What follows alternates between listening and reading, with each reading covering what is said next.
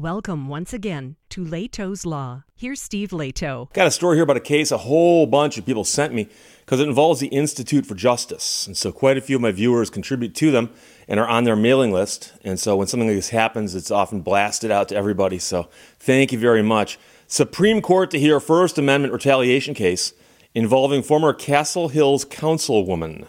So this is happening out of Texas. KSAT ran this version of the story that David Ibanez wrote.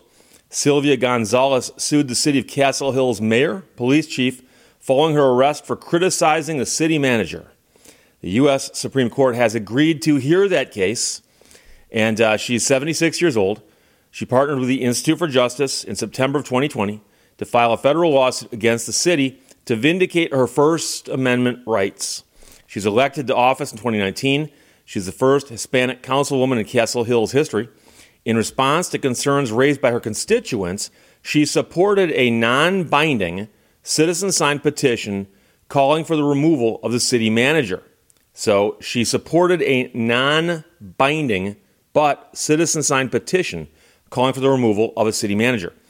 2 months after presenting the petition and an investigation by the Castle Hills Police Department regarding a meeting involving Gonzalez, another councilwoman, the mayor, and a sergeant, she was arrested for misplacing a document in her binder at a council meeting. Arrested for misplacing a document in her binder at a council meeting.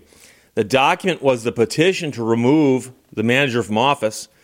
City officials argued that she had stolen her own petition as she was gathering her papers at the end of a council meeting. Instead of issuing a summons for the non-violent misdemeanor, and this is the judge speaking, by the way, the city obtained a warrant to arrest the 72-year-old, which ensured that she would spend time in jail rather than remaining free and appearing before a judge. She spent a day in jail, and oh, by the way, the charges were dropped. They dropped the charges. She then resigned from the city council. She said, "I didn't think this could happen in America. No one should be arrested for standing up for what they believe in. I'm hopeful that the Supreme Court will hold the city accountable so that no one else has to go through what I went through." So you might wonder, but wait, Steve, she got arrested and the charges were dropped. Now she's in front of the Supreme Court of the U.S. How did that happen? Well, a tortured history of litigation. Several months later, she filed a lawsuit. Case was heard by a district court judge, as federal lawsuits want to do at the beginning of their existence. He denied qualified immunity to city officials. The ruling, though, was reversed by the Fifth U.S. Circuit Court of Appeals. So the Fifth Circuit said, "Well, no, you can't sue city officials because they got that qualified immunity, right?"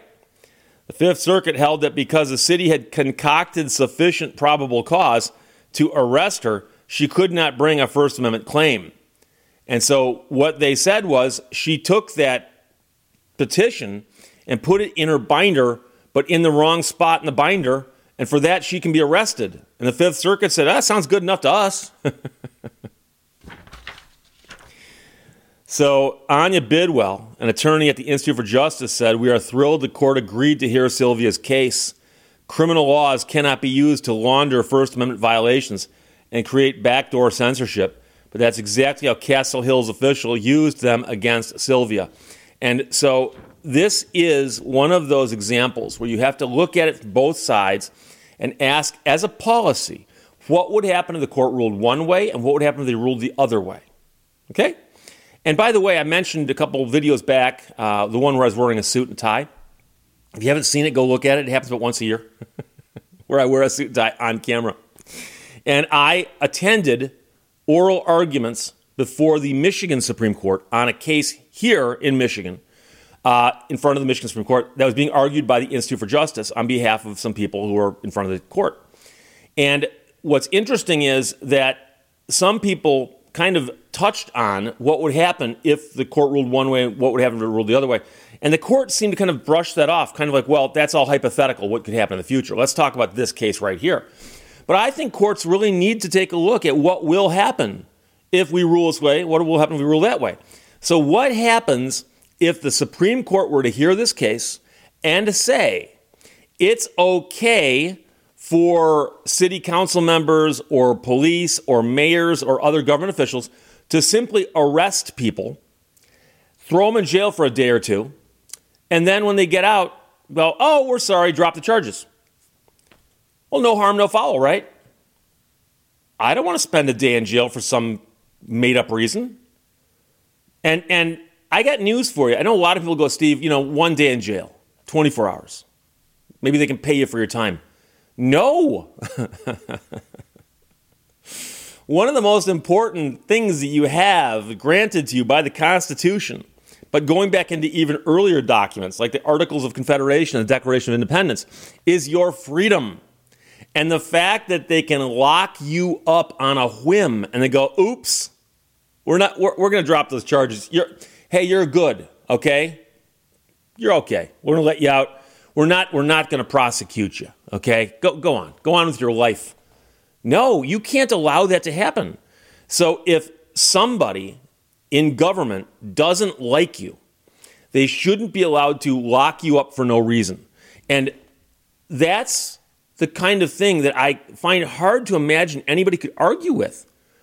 I mean, break that down. That's exactly what this would mean.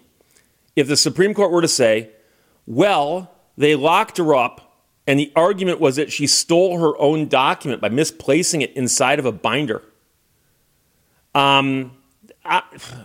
Obviously, that was made up. And so, again, they're not asking the court to let the jury decide whether or not this should go to trial. The plaintiff here is asking the Supreme Court to say, let me go to trial on the facts of the case so that I can try to prove that I was arrested in retaliation for the action I had taken that was perceived as being against the city manager. And by the way, a jury might not find that. A jury might say, well, no, you got arrested for something else. They might. But the point is you let it go to a jury, let a jury decide, okay? But to get to a jury, a court's got to allow it to get there. So a court has got to say that this qualified immunity does not fit this case. So, again, Supreme Court, if they did not rule that way, you can imagine other city council members, mayors, police chiefs, and so on would go, hey, guess what? We can come up with even a cockamamie story as to why we arrested somebody, and we can get away with it. So we don't like that person, lock them up. Just for a day, let them go. Don't like that person, lock them up. Just for 1 day. No harm, no foul. So this is a great case that the Supreme Court's picked up. And the Institute for Justice has got a very good batting average lately in terms of getting cases in front of the Supreme Court.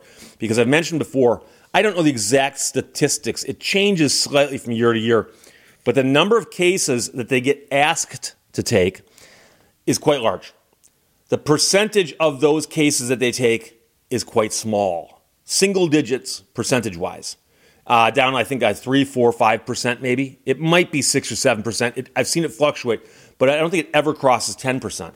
I know in Michigan, it's like 3 or 4% also. And most of those are criminal cases. Whereas, if you have a civil case, good luck with that in Michigan, trying to get that before the Supreme Court.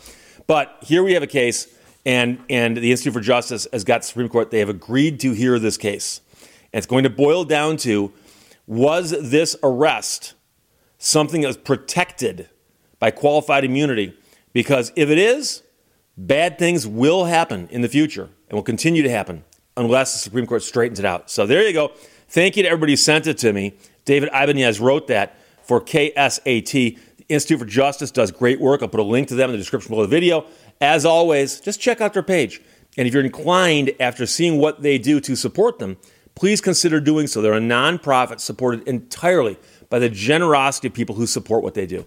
Supreme Court to hear First Amendment retaliation case involving former Castle Hills Councilwoman. That's a story out of Texas. Questions or comments, put them below. Let's talk to you later. Bye-bye. Thank you for watching Leto's Law. La la la la la, I'm not listening.